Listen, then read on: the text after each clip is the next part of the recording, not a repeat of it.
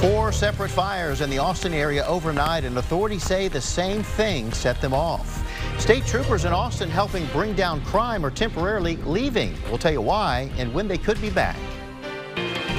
First warning weather with meteorologist Kristen Curry.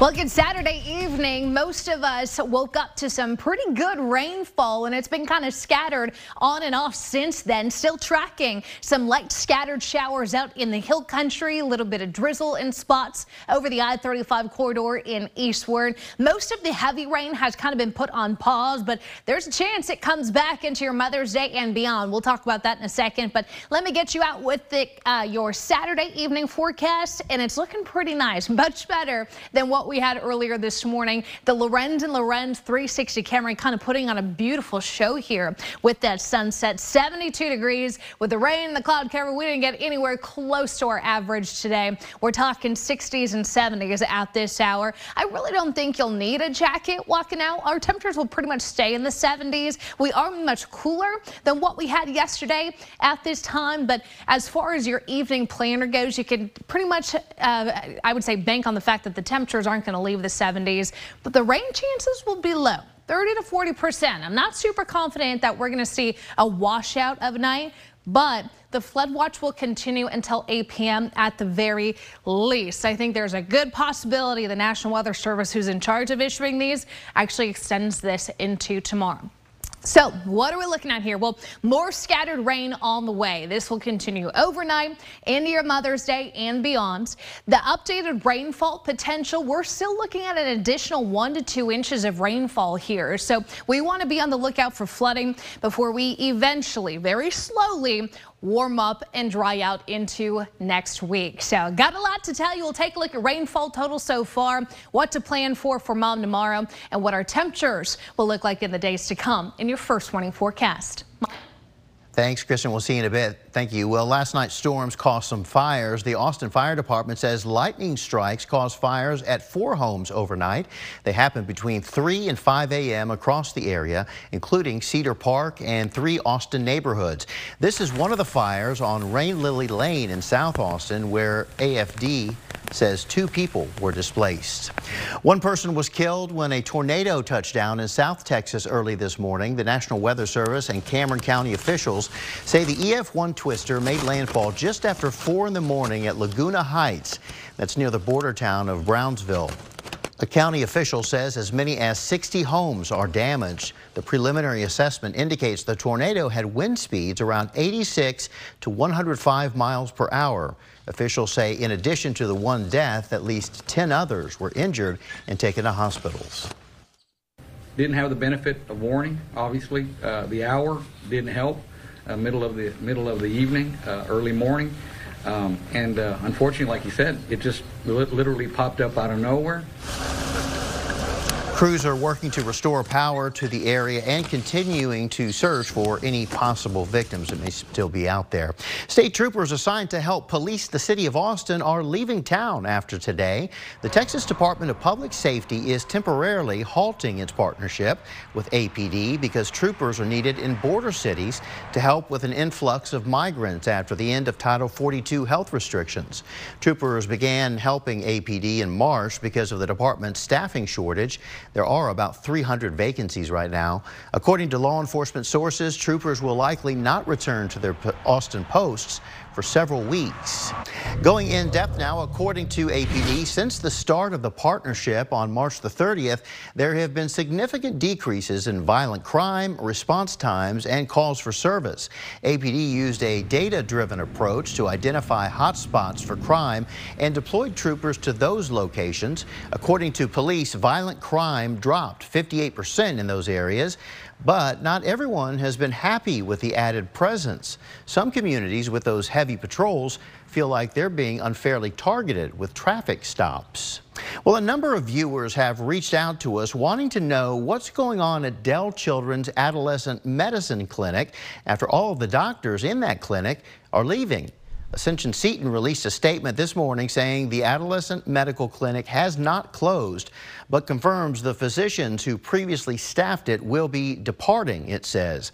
KXAN has asked for clarification on the departure as well as reasons for the change, but we have not heard back just yet. We did speak to one family dealing with the aftermath of the doctors leaving. If you'd like to hear their story and read more on this, head over to KXAN.com and click on this story. A bill to ban gender transition-related health care for Texas minors is closer to becoming law. Last night, House members approved the bill during a second reading, but it needs one more vote before it goes to the governor's desk. The bill would revoke the licenses of doctors who provide anyone under 18 years old with treatments like puberty blockers or hormone treatments for transition-related care. It would also withhold public dollars from hospitals that provide such care.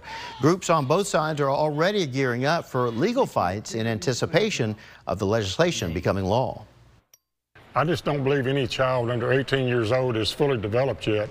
And therefore, I don't think they should be alternating their body. Once they get 18, if that's what they want to do, that's their choice. One of the core values of Texas is privacy, right? And I think that they should mind their business and allow parents and families to make these private decisions alone. Who are suffering from. The final vote comes on Monday. We'll keep you posted. A boy saves his sister from being kidnapped. Coming up, the unconventional way he was able to not only scare off the attacker, but later help identify him.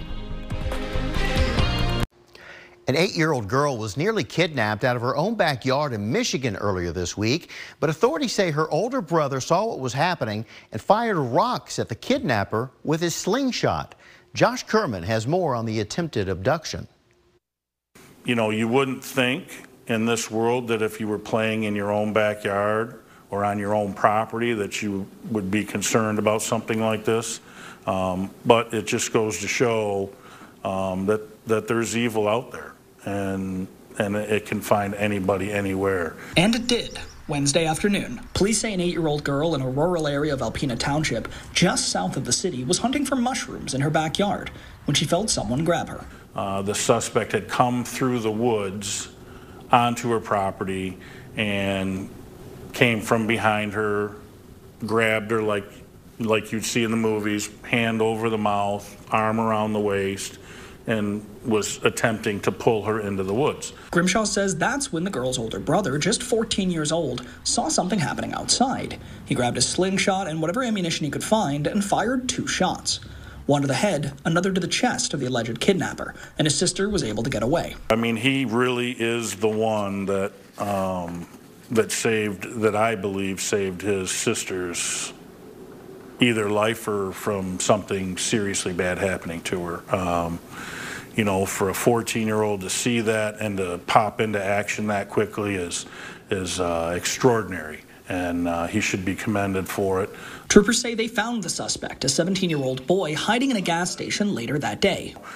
I know it'll sound probably somewhat funny the way it comes out, but it's not meant to be that way. But what he did also helped us to identify who the suspect was, because obviously he had injuries from getting hit with a slingshot, and those were things that helped us evidentiary-wise to identify who it was. So that was very valuable too. Hey, we saw temperatures in the 70s just after midnight this morning, and then once that rain came in, we were pretty much fighting to get out of the 60s. So the almanac looks a little funny today. It was, in general, a cooler day area-wide, but we got what we needed out of that first round of rain. Picked up over 2 inches here in Austin, and I do have some more rainfall totals to show you, and you better believe it's going to help with this drought, especially out towards the south and west. I've got a lot more to show you after the break. First warning weather with meteorologist Kristen Curry. Hey, good evening to you. Meteorologist Nick Bannon has the night off, so you guys are stuck with me tonight, but I've got some good news. The rain totals that we have for the last 24 hours look fantastic across the entire central Texas region. I didn't see a single rain gauge here at home that didn't have something in it after the rain that we had this morning. So I'll give you a second to find your neighborhood number. Widespread 1 to 3 inches. If you want to take a more zoomed in look, I encourage you to go go to our website, KXAN.com. Underneath the weather tab, you'll see a little button that says rainfall amounts, and you can click there for more of those rain totals. But hey, clouds and radar still showing a little bit of light rain kind of scattered here and there. Not as heavy or widespread as what moves through overnight, but that's okay. We want these breaks to allow the ground, the soils to soak in all this moisture that's coming at us. If I zoom this out, there's a lot going on across the state, right? Not only are we watching more storms and showers coming off the higher terrain of Mexico, we've got this low spinning slowly over the region that's helping to keep our rain chances in the area for the next several days. So what are we looking at outside this evening? Well, our Indeed domain camera looking at it Q2. We've got Austin FC at home tonight. As far as the conditions go, plan on clouds, plan on maybe a little bit of drizzle here and there. Most of the heavy rain will be put off until at the earliest overnight. At 73 degrees, we're slowly starting to see those temperatures get a little bit further above 70, but I don't think they're going to have much time before it hits sunset, and then our temperatures will drop from the lower 70s down to those upper 60s, low 70s overnight with that cloudy sky up top. And again, a few pockets of light rain possible overnight into tomorrow for the most part. Not going to completely rule out a downpour. I just think most of these showers will be light to medium in intensity. So the flood watch continues until 8 p.m. tonight. Still waiting on if the National Weather Service is going to extend that or not. Once I know, I will tell you guys. You can find those updates on social media. But here's one estimate as to what our future radar could look like. Putting this into motion.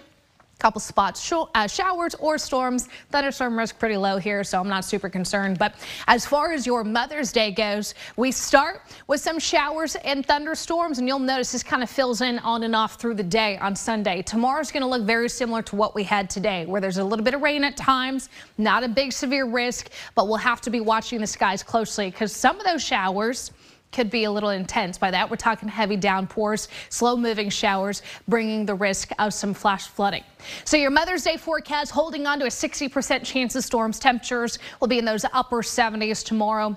Looking at your flash flood threat, that is a 2 out of 4 risk across our southern hill country, Austin Metro and eastern counties tomorrow. I'm still thinking our eastern counties probably has a slightly higher risk of flooding just because you guys kind of went into this event already saturated. We had some room in our soils out west, but eastern counties, it's not going to take much to run into some flooding issues with more rain on the way. And we do have more rain on the way. How much? Well, I'll go scattered storms and showers tomorrow and again on Monday. And then we're slowly starting to taper off the rain coverage there as we get into the middle to end of our next work week. But I will tell you, your rainfall accumulation, this is in addition to everything we've picked up. So with already 1 to 3 inches in the ground, we'll have to watch for another 1 to 3 inches, causing some potential problems with the flooding.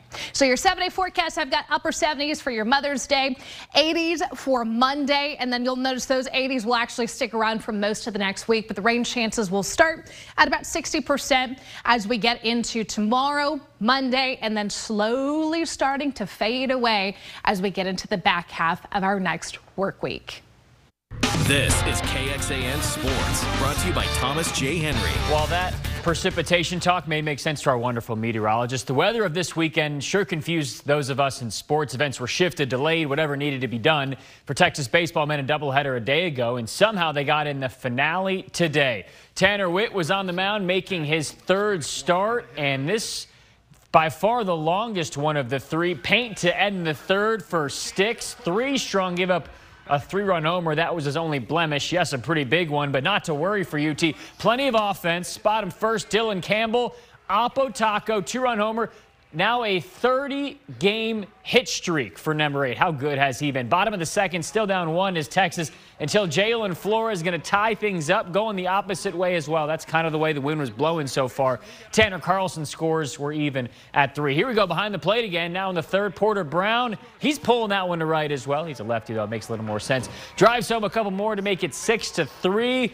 And trust me, they were not done there. Next batter, Eric Kennedy. Another home run, his 7th in 10 games. That ties his season total as a whole from last season. Texas rolls to get the series victory over San Jose State. Because they squeezed in all 3 games early, they get Mother's Day off. Sure would be nice.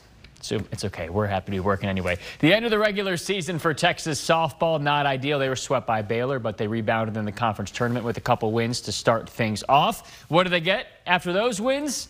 A battle with #1 Oklahoma today. Freshman Silali Gutierrez from Stamford, Texas, pitching well in the circle. Just one mistake, though, here in the second. Haley Lee solo home run in inning #2, and that massive OU crowd is excited. But Viviana Martinez in the top of the 4th evens things up. We're back at 1. The unanimous Big 12 freshman selection gets the long ball there, but in the bottom of the 4th, Alyssa Brito doubles home Lee.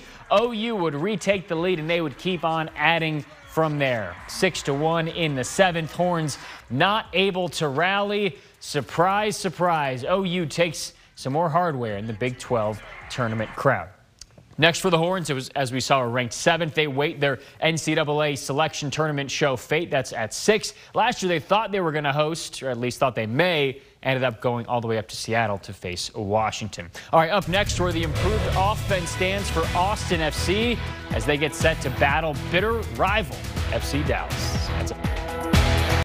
All right, welcome back. It's UIL State Track Weekend over at Mike A. Myers Stadium at UT. Today, they too managed to avoid the rain enough to get in the final day, Class 1 and 6A. We'll start in the boys 6A 800-meter. This one was exciting, as many of them are, for 2nd and 3rd place. And taking home 2nd is Evan McGregor from Bowie, just barely. Also taking home 2nd in the boys 6A 100-meter is Westlake's Ashton Torrens. By just 100th of a second, he beats out 3rd. He got 1st in the 6A long jump earlier. Kevin Sanchez from Vandegrift, 2nd in the 6A 3200 for boys. Back to the MLS action tonight for Austin FC at Q2 after that New Mexico United victory on Wednesday evening in the Open Cup. Offense has been a lot better. 6 goals in their last 3 games, but it's still a big talking point for the Verde and Black. You have to have a variety of ways to score goals. You can never score enough goals. And, you know, we're glad to have 2. We could have had 3, 4. And, you know, the more goals we're scoring, the more players that are contributing, the more confidence the group gets, the more believability they have in any setup or, you know, strategy that we may create for them. But I'm pleased for the guys.